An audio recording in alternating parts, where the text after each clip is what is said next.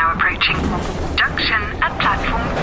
Passengers, airport, please stay on board. Next stop, road station. iOS helps you control which apps you share your exact location with. There's more to iPhone. A lot can happen in the next 3 years. Like a chatbot may be your new best friend. But what won't change? Needing health insurance. United Healthcare Tri-Term Medical Plans are available for these changing times. Underwritten by Golden Rule Insurance Company, they offer budget-friendly, flexible coverage for people who are in between jobs or missed open enrollment. The plans last nearly 3 years in some states, with access to a nationwide network of doctors and hospitals. So for whatever tomorrow brings, United Healthcare Tri-Term Medical Plans may be for you. Learn more at uh1.com.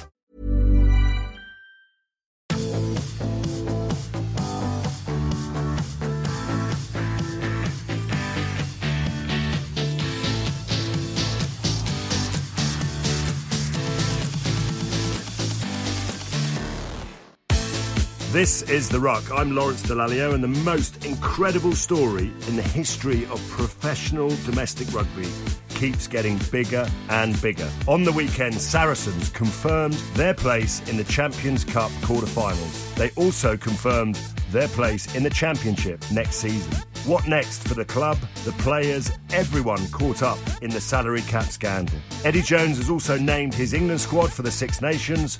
We'll discuss who's in and who's out. The Times team of Owen Slot and Alex Lowe join us from Twickenham. And there was actually some rugby played this weekend, and helping me go through all of the European action are top TV commentators Alistair Eakin and Martin Gillingham. Gentlemen, good afternoon. Great to hear from you all. Obviously, we're going to start with the biggest sports story of the weekend, which is the Kansas City Chiefs getting into the final of the Super Bowl, their first Super Bowl for 50 years. I mean, I don't know how they do it with the salary cap over there, but they've made it through to the final. And Alex, you must be delighted. You must have woken up very happy. Yeah, unbelievable. It was another masterclass from Patrick Mahomes. Yeah, brilliant. So the next challenge is I've got to find somewhere in Paris to watch the Super Bowl, which will kick off at midnight after the France-England game.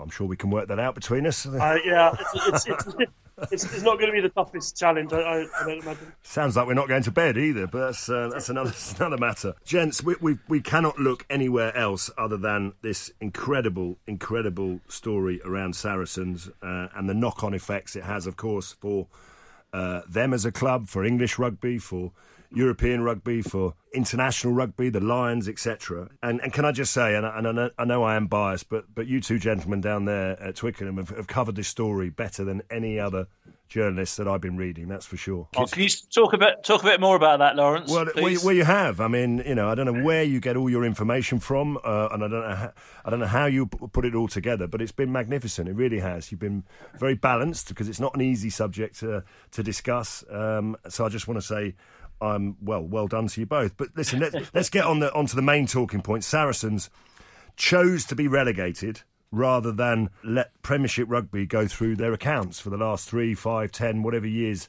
Is that as much an admission of guilt as anything? Because I think it needs a bit of explaining here. Everyone seems to think that Saracens were relegated, but they were given a number of options to comply with, which would have possibly even avoided relegation. So they chose to be relegated. I think that a lot of people are feeling pretty miserable about what's happened. There's whatever way you look at it, this is not a good story. And the idea that the English champions can be relegated for misdemeanors is pretty awful. There's no real good side to this. But for me, this point that you're bringing up now is just another sign that this probably isn't over, that we don't really know what's happened, and that Saracens still haven't quite come to terms with the idea that they need to be completely honest with what's happened in the past, because the demand was put to them that they have a forensic audit of their books, and they've rejected it. And as you also say, that surely only suggests that they're hiding more stuff. And if we're ever going to get to the bottom of this, we need to know exactly what they've been doing and when, and we need an assurance that it's stopped. So this is a massive story, but just because of that one tiny detail, that one nagging little detail, that they elected to be relegated rather than open their books. It just means this is going to run on and on. And am I the only person, I'm sure I'm not, that feels that really the credibility of the Premiership and rugby generally across England. I mean, if going back to what Mark Evans said on this pod a few weeks ago, if you are going to have a salary cap and it's going to be enforceable and adhered to by clubs, you need to have independent, proper governance that sits around that cap.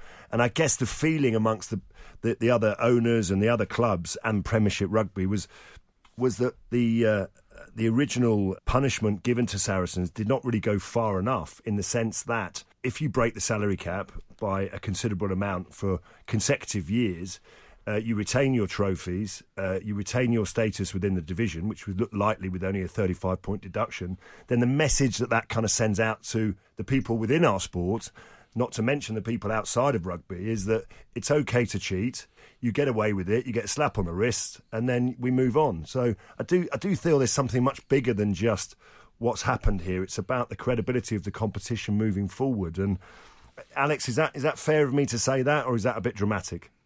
No, it's not. It's not dramatic at all, Lawrence. I think the credibility of the league is really in question at the moment. A line in the sand was supposed to have been drawn after the 2015 investigation, which resulted in sort of a private deal being done so that those clubs who had breached salary cap weren't named, but the regulations weren't strengthened. And if we think back to November, 35-point deduction and a £5.36 million fine felt like a pretty stringent punishment, and certainly Saracens felt that was actually over the top.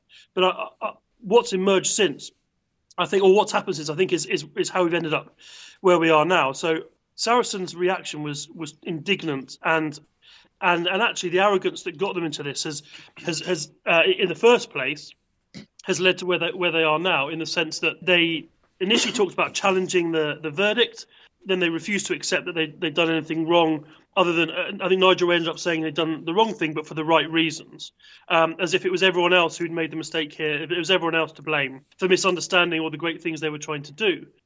Then, I think, while they were taking that stance and claiming that they were going to be under the salary cap for this season and there was nothing to see here, all the other club chief executives were going into Premiership Rugby's offices and reading the 103-page report, which was damning. And some of those details have begun to emerge. I mean, one of them, for example, was that Saracens were so far over that they could easily have been deducted 70 points, which would have guaranteed, or virtually guaranteed, relegation. But the panel took a softer view on it. And I just think that there's a growing anger and frustration at the way that Saracens have handled the whole thing, the way that they've been indignant at the fact that they've been found guilty, that has driven this forward. And the very fact they now can't get under the salary cap for this season has meant that the clubs have taken the decision they've taken. Now, I just wonder if back in November, or even back in March, when this first became public, if Saracens then had gone, do you know what?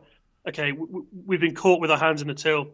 We're gonna get this sorted out. They'd have had months and months to get this sorted out, but they haven't, and now they find themselves where they are, and it just opens up a whole new can of worms about what happens next with the players. There'll be, every year someone goes down, and so every year clubs have to tighten the purse strings, and people have to get made redundant or lose their jobs, and there are really good things that Saracens do, and you hope that this doesn't impact on the community work and the school that they've set up and all the good things that the club has done. Yeah. But a lot of it has been founded on a reputation that's been built on cheating. And if they were one of the clubs that was a part of the confidential arrangement back in 2015, plus these now 4 seasons, that's at least 5 years where they have broken the regulations. And so it's not very hard to join the dots to work out why they wouldn't want an even further in-depth audit being done going back 10 years, because what else might we find? It has to be said that Saracens yesterday, following Premiership Rugby's statement, did come out with their own statement. Neil Golding, their new chairman, for the first time really apologised to everyone about Saracens. And I note the wording of saying we have made mistakes and errors, which was interesting. But at least it was the first sort of sign of them actually acknowledging what's happened and apologising. I just want to pick up on the point that you made there, Alex, around the implications. And Ali, if I can come to you, just on, because the question everyone's asking me now is, well, what does it mean for Saracens' superstar players? Where will they go? They're obviously going to be playing in Europe for the remainder of the season, the Premiership for the remainder of the season, although their focus won't necessarily be on there. I mean, there's talk about them having one squad to play in the Championship next season and retaining players to play in another league somewhere else in the world. I mean, what do you think is the immediate future for some of these players? I think it's very difficult to gauge it, Lol. As Mark McCall told everybody yesterday, everybody's player circumstances, each player's circumstances is different to the next. None of them, as I understand it, have release clauses in their contracts. I mean, if you were to move to Saracens, it wouldn't be top of your concerns when they were drawing up your contract, whether you'd need to concern yourself with relegation. I think some will probably do what Mark Wilson did when Newcastle were relegated and get themselves a loan deal, perhaps for a season somewhere. But I think there's a limited number of people that can do that simply because these guys are big earners and they will command hefty salaries, and not many clubs in the Premiership will have space under their salary cap to accommodate them. I think there'll be some of those. I think some will go down to the Championship and play and be loyal. And I'm thinking of people like Brad Barrett. I'm thinking of perhaps the younger ones, the much younger ones who aren't perhaps on the cusp of breakthroughs. But then you've got a tranche of players, the likes of Ben Earl and Max Malins and Joel Kapoku, who are quite close to a breakthrough. And I think it's a big concern for them. Where do they go now? How do they play regular, meaningful rugby? Because the Championship is no testing ground for either top flight Europe or indeed international rugby, which is where all of them have their aspirations. So I think the concerns are numerous for every single one of those players. France potentially is an option if the RFU relax their policy on picking players who are playing overseas. If they decide that these are exceptional circumstances, some might go to France. But there'll be others who have already gone to France who will be saying, hang on a minute, just because Saracens cheated the rules, it's suddenly okay for this lot to go to France, pick up a fat wedge and still get to play for England. That will cause a massive storm in itself. I don't think Japan is an option for those who want to play international rugby because the season over there coincides with the Six Nations. I mean, it's a proper mess. I mean, it's almost there is so many questions to answer here, really, and it's almost the first question will be Premier Rugby need to really accept that there's new governance that needs to be written around what's happened and what will happen. And Martin, I'm going to come to you, and apologies if this question doesn't sit in the way that you want, but I need to explain this to people. The current regulations say that a team promoted from the Championship must be compliant with, one, the salary cap in their promoted season and also in the season before that. And that's how the current regulations are written. So, if you adhere to that, then there's a chance that Saracens may have to step down for more than one season. They may have to step down for 2 seasons until. I mean, the mire just gets deeper and deeper, until they can get their books and their accounting into some sort of order. Yeah, I mean, a couple of points. First of all, I know Ali floated there the idea of maybe England altering their rules, the Rugby Football Union. There's no way they can be seen to be at all bending the rules in the face of what's happened here. It really would not reflect at all well on the RFU if they allow players, because there was a story in one of the papers over the weekend saying that maybe 3 players might go to Lyon, for instance. When Chris Ashton went to South of France, he couldn't play for England. Why should 3 guys who've played for a non-compliant club come back and play for England? The other concern I have, and it's been touched on by the guys at Twickenham, is how this now looks. Now, there's a certain irony here. We got where we have largely because of a lack of transparency, deals done in smoke-filled rooms around the salary cap. Now, rather than Saracens opening their books, what's happened? We've had another opaque deal done in a room. We don't really know what's been going on at Saracens. And what we're saying collectively to the fans of all these clubs is you've now got to be happy with that. And that just reflects that the whole governance of the sport needs to be readdressed. But again, rugby is still relatively new as a professional sport. I mean, 1995. It's 25 years. Professional football's been around for more than a century. These things do happen. Guys, I want to get on to the England squad announcement, which is obviously quite important and quite exciting news. But just wondering whether the next sort of topic of debate around this Saracens story, and I'm going to go to Alex and Owen down at Twickenham.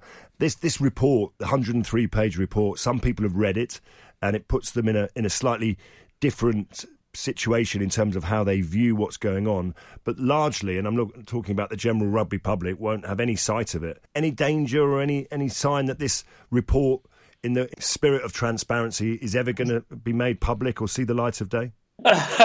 No, none whatsoever. I mean, is that a joke, Lawrence? No, it wasn't, because I don't understand how the sport can take itself seriously if it just does a little deal and keeps it behind closed doors. Because what's going to happen is over the course of the next few weeks, months, whatever, with the wonderful journalism that goes on in this country, is that little bits of that report are going to drip feed their way out. So if you're in charge of Premier Rugby, or you're one of the clubs or all of the clubs, you're sort of thinking to yourself, how do we want to come out of this? Because the truth will come out. It might take a little bit of time, but the truth will come out. And isn't it not better off to get the truth out on your terms as opposed to it being drip fed every... That's what Slotty and Arthur are for, isn't it? Yeah. Yeah.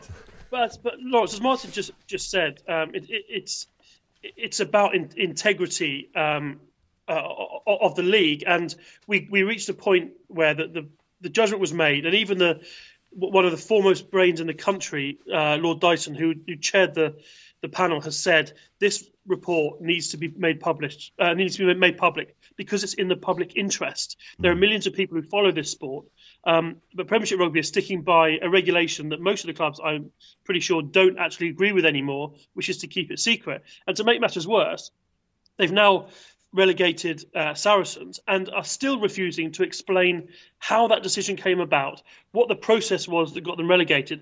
So an organisation that is insistent on sticking by outdated regulations appears to have bent their own regulations to relegate Saracens, but will refuse to explain how it's done. And it just makes the league look amateurish and lacks integrity. Because what the message basically is, as Martin so eloquently put it about men sitting in smoke-filled rooms, is this is our competition and we will do what we want, and to hell with the paying public. They don't deserve the right to know. Well, the paying public absolutely deserve the right to know, because without them, the sport does not exist. And I think this report that's now being undertaken is in inquiry by Lord Miners, which is due to report back at some point in the next 3 or 4 months. He's going to come back, having reviewed the entire system, and make some recommendations. And my hope is that he comes back and absolutely tears the whole system apart and makes recommendations to rebuild it. And at the core of it has to be transparency. And without the truth and without the report being made public, there's a whole lobby of people and opinion that's saying that Saracens have been hard done by, they've been harshly treated. It's a personal vendetta from club owners to relegate them, etc., etc. And I think everyone then would be able to make a much more balanced and objective point of view of whether they have been treated fairly or not. But anyway, listen, that is for another time. I'd love to talk more about Saracens, but really we've done that for quite long enough. I think the big news that we have to discuss is the England squad announcement. That has come from Twickenham. Owen and Alex, you were both there with that squad announcement. It's a 34-man squad. The headlines are that there are 8 uncapped players. There's clearly some players who have missed out, who were in Japan, who are either injured or just no longer required by Eddie Jones. And there's 1 or 2 surprise names there. I guess the big stories or the big headlines, no Billy Vunipola because he's out the Six Nations. We know that. No out-and-out number 8 named in the squad, which is a little bit odd, given that one of the world's best number 8s is no longer fit, and only 2 scrum halves, so no real sort of movement forward on the scrum half debate. What's your overall sense of the squad that was named today, Owen? As ever with an Eddie squad, that there are bits that you go, what on earth is that all about? Such as the number 9s, for instance, still going with Ben Youngs and Willie Hines, that there needs to be some turnover there. And as you say, number 8. So there isn't actually a single number 8 on the list, which is another Eddieism. Well, not one that's playing well, anyway. Overall, I think what the squad says is this is a team that's going to evolve. Eddie said after the World Cup final, he said, this team's over. It's going to be a new team from here on in. and he said there's going to be. He was suggesting there's going to be a big turnover. Well, there's been a pretty small turnover. The players from the World Cup squad that haven't made this squad are pretty few and far between. And most of those are injuries. Rory McConaughey didn't make it. Dan Cole didn't make it. These aren't sort of major decisions. Basically, Eddie on the whole has gone with the team that got him to the World Cup final, and you would expect that, and he's going to tinker with it slowly. So that's why you see a few interesting names coming in, almost all from Northampton Saints. Very exciting young players. We're all going to get excited about them today, but I'd be surprised if many of them or any of them get selected to start, for instance, against France. George Furbank as the full-back for England in France is a possibility, but I think this is a team that's going to move slowly, and I think that's probably quite sensible.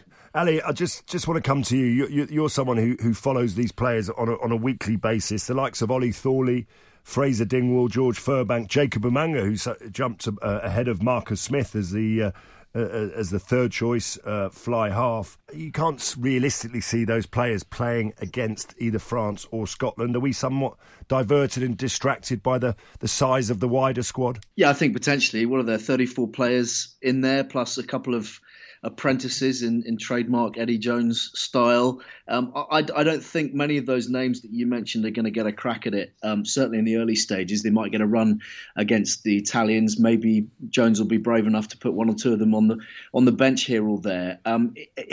They are going to offer something a little bit different, and we'll go on to talk about Northampton subsequently in terms of the European Cup and in terms of what they've done this season, and they've done it with that injection of youth. They really have stirred things up in that club. And I think maybe Eddie's looking for something a little bit similar to the tried and tested squad that he had in Japan. The 34-man squad has got that. Will the 15 look wildly different? No, I don't think so. The one thing I really can't get my head around is the scrum half situation, which Slotty was talking about. To still have Hines and Youngs as your 1 and 2 in reverse order, and to leave out Ben Spencer seems counterintuitive to me. Not even a sniff for someone like Dan Robson. Okay, in a Wasps side, not playing very well.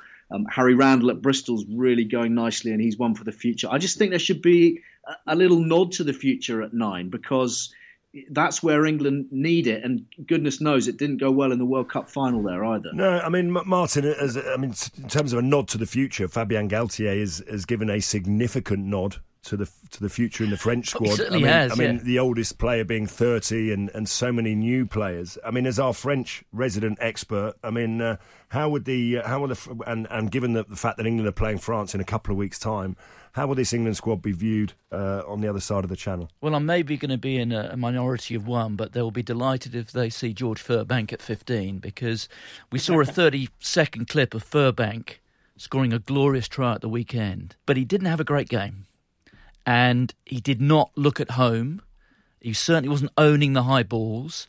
And I think that there'll be one or two people, whoever it is at 10, whether it's Carbonell, whether it's Jalibert, whether it's Entomac, will be firing them on George Furbank if he gets a start. I think the French will fancy themselves, if only because most of these guys haven't played too much Test rugby. They had a good World Cup, despite what happened in the end, and they are essentially new blood. I mean, these are the core of this squad have won the last 2 World Under-20 titles, for heaven's sake. I mean, Alex, as someone who's very close to what goes on in the England squad, I mean, obviously no Dan Cole, we kind of expected that. Billy Vunipola injured, Wilson, Thokanasiga, Noel, injured as well, Slade out. I mean, do you think Eddie Jones has pulled any surprises here? I mean, I guess for me, I agree with the guys on the scrum half. That was always going to be a bit of a thorny selection, and he stuck with what he knows. But also, the back row is a bit of a mystery for me. I'm slightly confused by the omission of the likes of Simmons, Dombrandt. As someone who played 6, 7 and 8 in the back row for England, picked out a position for my first 12 caps and have a clue what I was doing at open side. Then I played 6 and I ended up playing 8. So got a rough idea what happens around that area, and you understand what's happening? I'm just quite shocked, really, by some of the selections. I mean, obviously Mario Itoje is being viewed as a 6 as well, because there's a whole range of different locks in the squad. But I'm worried about no out and out number 8. One of the things that I sort of picked up in the last week or so was that it might be Laws who's being viewed as the six. And I also think that this won't be the final squad that he names this Six Nations. So I think there are other players who might be introduced as the tournament goes on, an Alex Donbrandt, for example, or a Ben Curry, for example. The back row is a surprise because there's no out-and-out number 8. But I think Donbrandt's probably, or Temana Harrison would be the other one. But I don't think Northampton have managed to convince Eddie Jones that Temana Harrison is big enough for the role. I think Eddie likes the look of Lewis Ludlam there. Otherwise, there aren't loads of surprises. There are some new names with very little run-up, someone like Alex Moon. But I think, as Sossi said, they're a nod to the future. I think the two apprentice players are interesting. One, it'll be good news for Saracens that Eddie Jones has picked someone from the Championship, because it'll give them a bit of a boost before next season.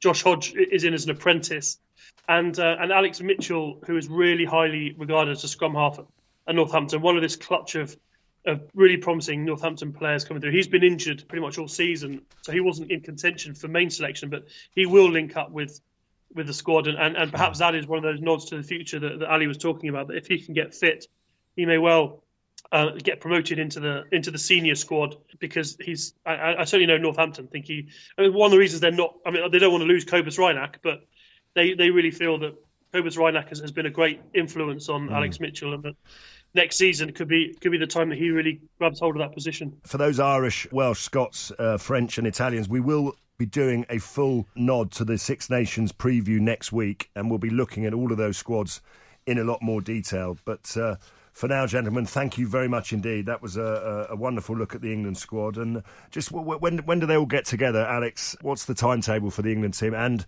can you ask me the question that I should know the answer to? Do they play any part in the Premiership rugby before the French game, or are they wrapped in cotton wool from between now and the Six Nations? They're on England time now. So they meet up on Wednesday at Pennyhill, then they head to Portugal on Thursday for a training camp, and will fly straight from Portugal to Paris for the first game. Eddie will have to release some players back to the Premiership as part of the agreement, but the core squad who are going to play against France will now spend the next 2 weeks on England time. As you're listening to me, Daisy, Apple's iPhone disassembly robot, is dismantling an iPhone into lots of recyclable parts. That's how Apple recovers more materials than conventional recycling methods. Thanks, Daisy. There's more to iPhone. Hey, I'm Ryan Reynolds. At Mint Mobile, we like to do the opposite of what Big Wireless does. They charge you a lot. We charge you a little. So naturally, when they announced they'd be raising their prices due to inflation, we decided to deflate our prices due to not hating you.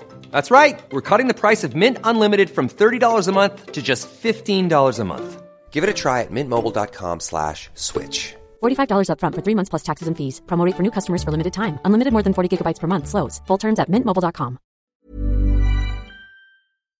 Ali Eakin and Martin Gillingham are still here to discuss all the wonderful European rugby from across the weekend.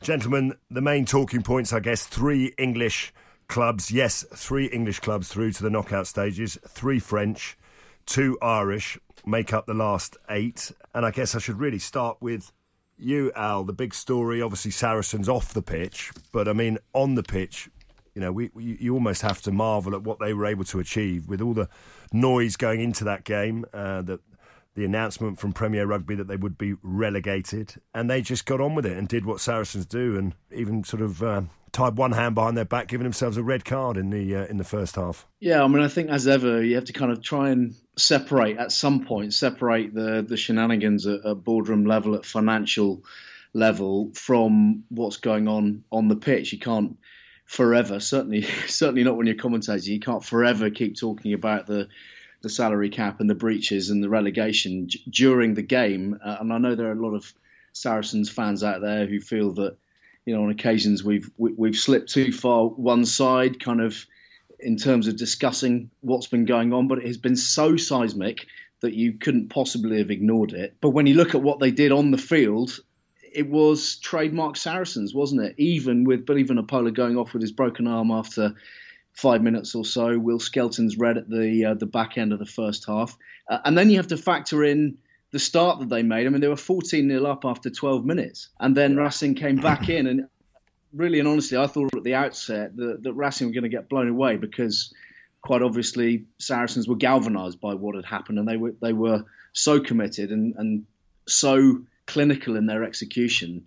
I wasn't totally convinced that Racing had what it took to get back into. So when you factor all of those things in, and then you look at the way they closed it out, it was trademark Saracens, and you have to credit that playing group, however they've been assembled, and we know they've been assembled in an illegal fashion in terms of Premiership Rugby's regulations. But however they've been assembled, that group of players produced something special yet again. Yeah, and Martin, listen, they have got form as well with the red cards. I mean, last week against Ospreys, they went down to 14 men and were able to win the game. You know, this week again against superior opponent, they were able to do that. And in many ways, that does reflect the quality of their coaching, that they're able to cope with with things that happen during the game. Yeah, that's right. I mean, it just goes to show that salary cap or no salary cap, I mean, that doesn't make that sort of thing that's deep in the heart of these players. And, you know, another thing I want to sort of chuck back at Al is, I mean, let's look what this has now set up, this remarkable quarter-final against Leinster. And a cynic might suggest that one of the benefits of where Saracens have found themselves is they can now approach the Champions Cup with much the same approach in preparation as Leinster do. They don't have to worry about the league. They can now, and I know we're going to have, 7 Saracens players, half the starting 15 are going to be playing the Six Nations between now and that quarter-final. Yeah. But when we get there, or in preparation, club-wise, they can just chuck everything into it. Might make everyone look very hard at how English clubs do prepare for the Champions Cup. I was with Brian O'Driscoll over the weekend, and I can safely say that the one team that Leinster didn't want to draw in the quarterfinals is their arch opponent, Saracens. But I guess it is what it is. It's over in Ireland. It'll be after the Six Nations. And I guess if you're going to play Saracens, I seem to remember, didn't Leinster beat Saracens in a quarterfinal in Dublin without Billy Vunipola playing for Saracens? So maybe there's some good omens there for them. If we move on to the other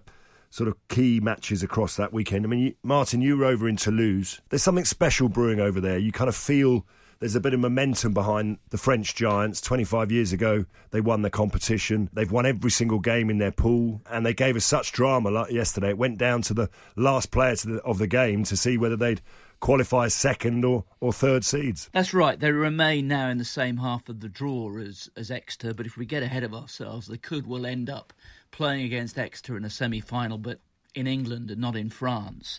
But this is not a difficult sell, these quarterfinals, is it, for those who have to sell the tickets? Watching yesterday, you got Emile Ntamack watching from the sidelines, the man who was the first man to raise the Heineken Cup 25 seasons ago when Toulouse won it. 25 years on, Toulouse are desperate to win it again. His son, Romain, yesterday, in imperious form, alongside Antoine Dupont. And, you know, a couple of weeks ago, I was wondering whether Dupont would be fit enough to play in the Six Nations because he's had some rotten back problems, and I know they've been really concerned about him. But their charnière, as they call it in France, 9 and 10, Dupont and Ntamack were sublime yesterday. And I know everybody gets excited about going to the Stade Marcel Michelin with good reason, but when you've got Toulouse in their pomp, as they are now, there is no better place to watch rugby. It was sensational. They obviously make it through.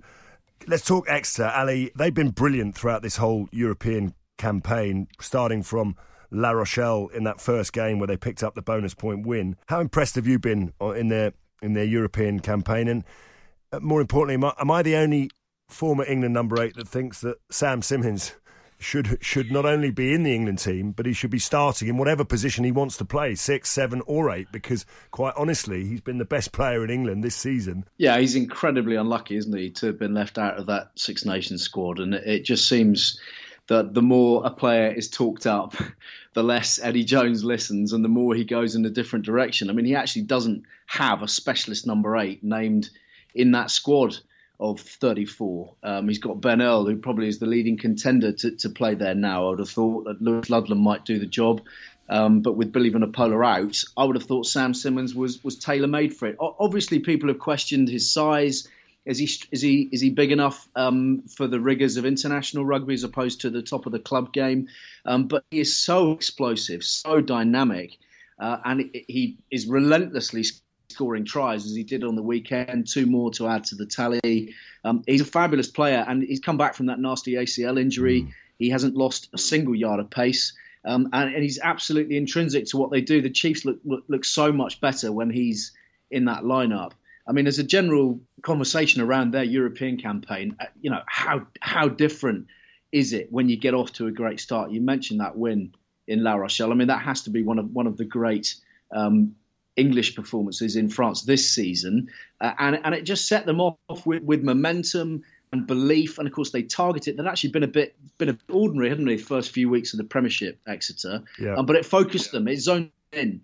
And with that behind them, they've not really looked like easing off the gas. Although Rob Baxter was quite rude in his in-game interview about his play in the first half. He thought they'd been pretty slapdash, a bit sloppy, and he was calling for a lot more commitment in defence. I think he felt like, they'd already qualified, hadn't they? So this was all about home quarterfinal, and that the necessary application perhaps wasn't there in defence. So they're not faultless. They've still got a little way to go, and of course they're getting some pretty rarefied air now. But I think they're in a good place, a really good place. Well, I guess the only question they've got to ask themselves is whether they play that quarter-final at Sandy Park, or whether they try and move it to somewhere else in the southwest. If we just park Exeter for a second and focus on the 2 French clubs. I mean, obviously Racing had already qualified. We know that. So Saracens were, maybe that just didn't give them the necessary bite that they needed to beat Saracens. But let's talk about Clermont. Martin, you're very well placed. You do a lot of the commentary over in France. I mean,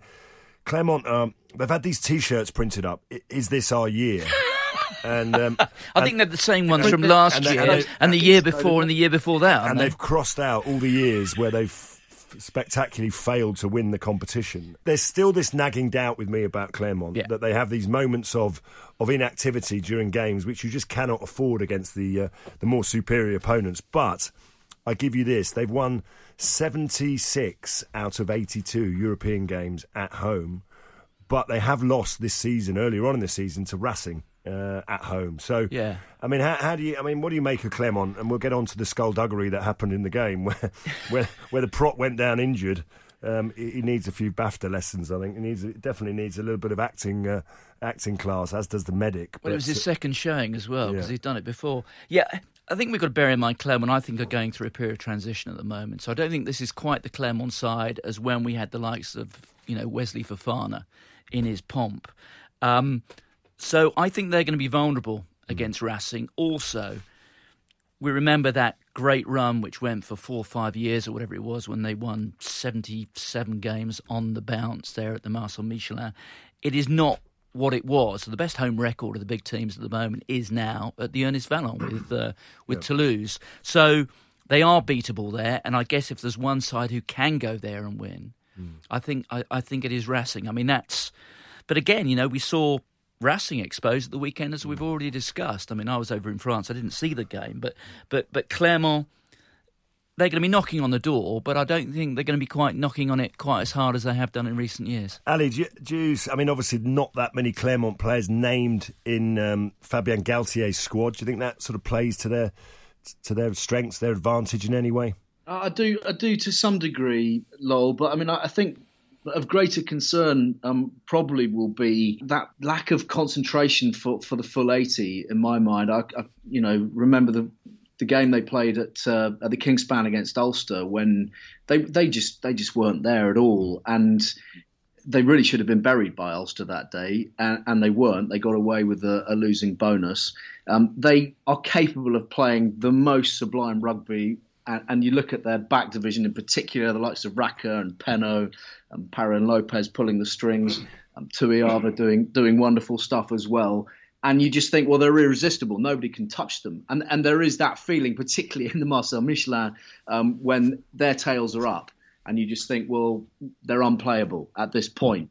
But it is in patches, isn't it? And if you're not on it for the full 80 against teams like Leinster, Toulouse right now, and certainly Saracens, you're going to get picked off at some point. It's not good enough to play in spells. You have to play across the board. That'd be my only concern for them. I think they'll probably come through that quarter-final, riding high at home.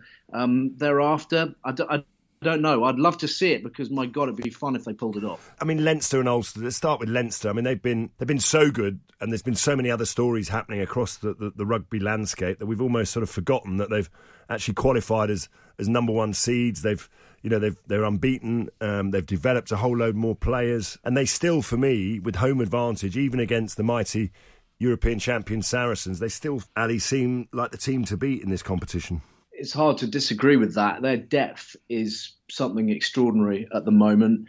They're very well organised, aren't they? Incredibly cold and calculating and clinical. Stuart Lancaster's obviously done great things there since joining forces with Leo Cullen. They know exactly the sort of game they're going to play. Everything is focused, as you previously hinted at, everything is focused towards Europe. The Pro 14, they can get away with a little bit more, and they know that they're going to be in the mix come the end of the season. Europe is everything.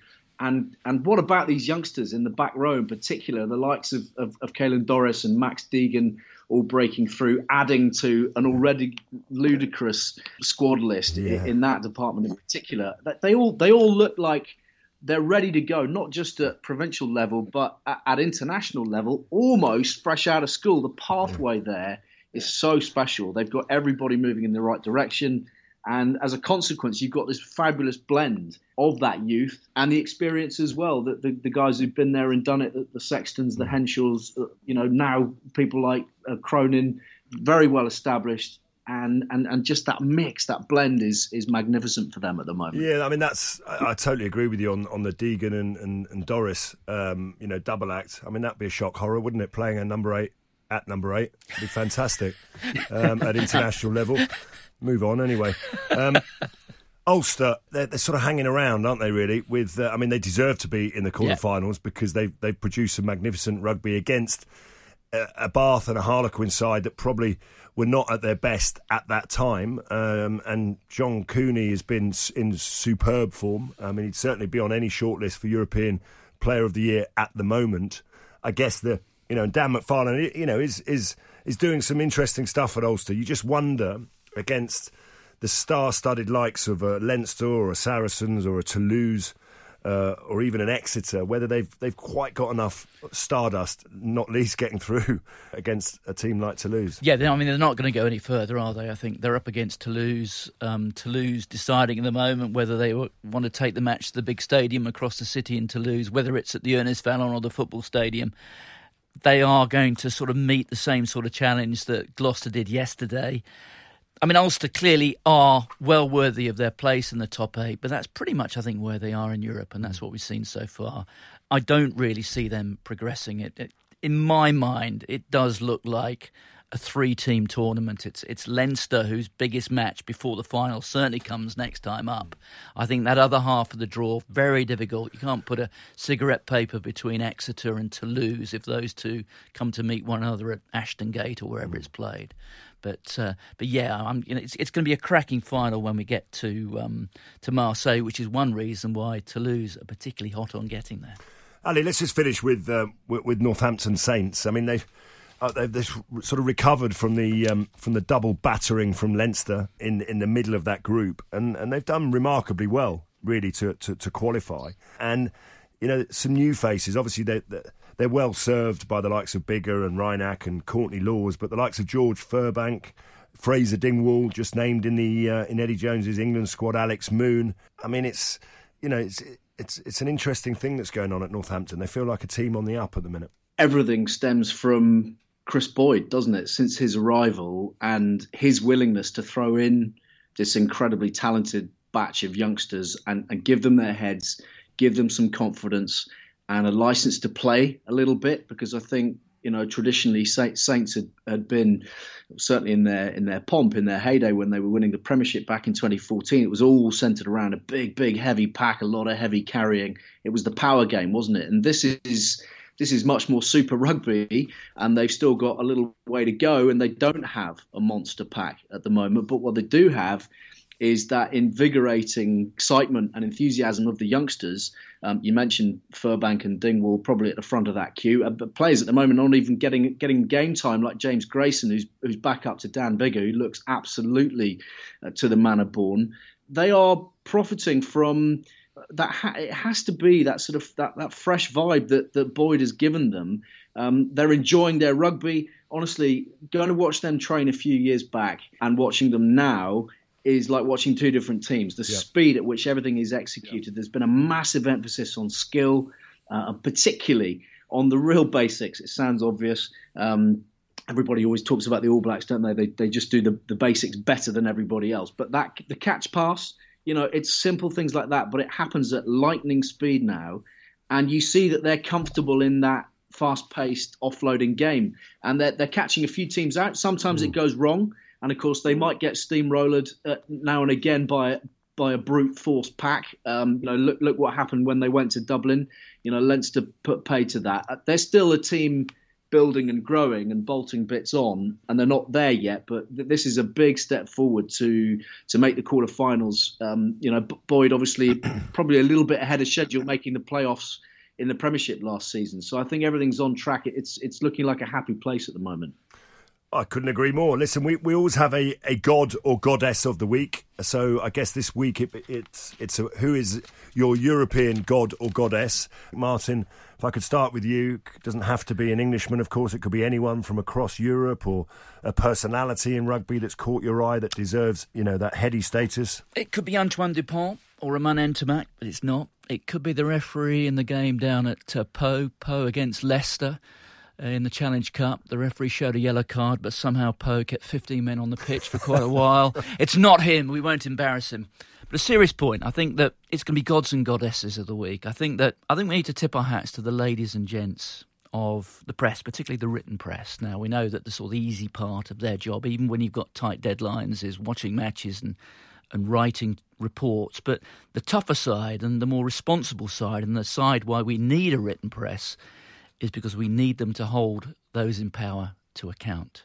And that's why we are where we are at the moment with Saracens. And it may not seem at the moment that we're in the greatest place, but I reckon a couple of years down the tracks, rugby will be a better place, hopefully with a new, powerful, and I think above all, compliant Saracens. So I think that the boys and girls of the written press, I think, have done a stunning job in the last year. Why, thank you.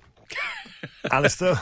Yeah, mine's going to be a little bit less prosaic, probably in some regards to Martin, which I would wholeheartedly echo, because it's not easy for those who are writing day in, day out, particularly covering such a thorny story with so little detail, which is another matter to be discussed, of course, at a different time perhaps. But I'm going to go for George Furbank just because this is the week that he's won a first call-up to an England squad, and he scored an absolute screamer of a try against Lyon. It was kind of old-school fullback play, tucked himself in behind, came on the angle, ripped round the outside defence on the arc, and scored a peach. So mine is George Furbank of Northampton. Okay, and mine goes to Sam Simmons for being the best back row forward in the country. Scored another 2 tries at the weekend for Exeter. Has been in imperious form, coming back from an ACL, and I know what that feels like. You're being provocative, and Lawrence. has still not been picked in the England squad. So Sam Simmons has been my god of the week. And my thanks to Ali Eakin, to Martin Gillingham, as well, of course, to Owen Slott and Alex Lowe, who joined us from Twickenham. The Ruck will return next Monday. Make sure you never miss an episode. Subscribe now via Acast, iTunes, or your preferred podcast provider.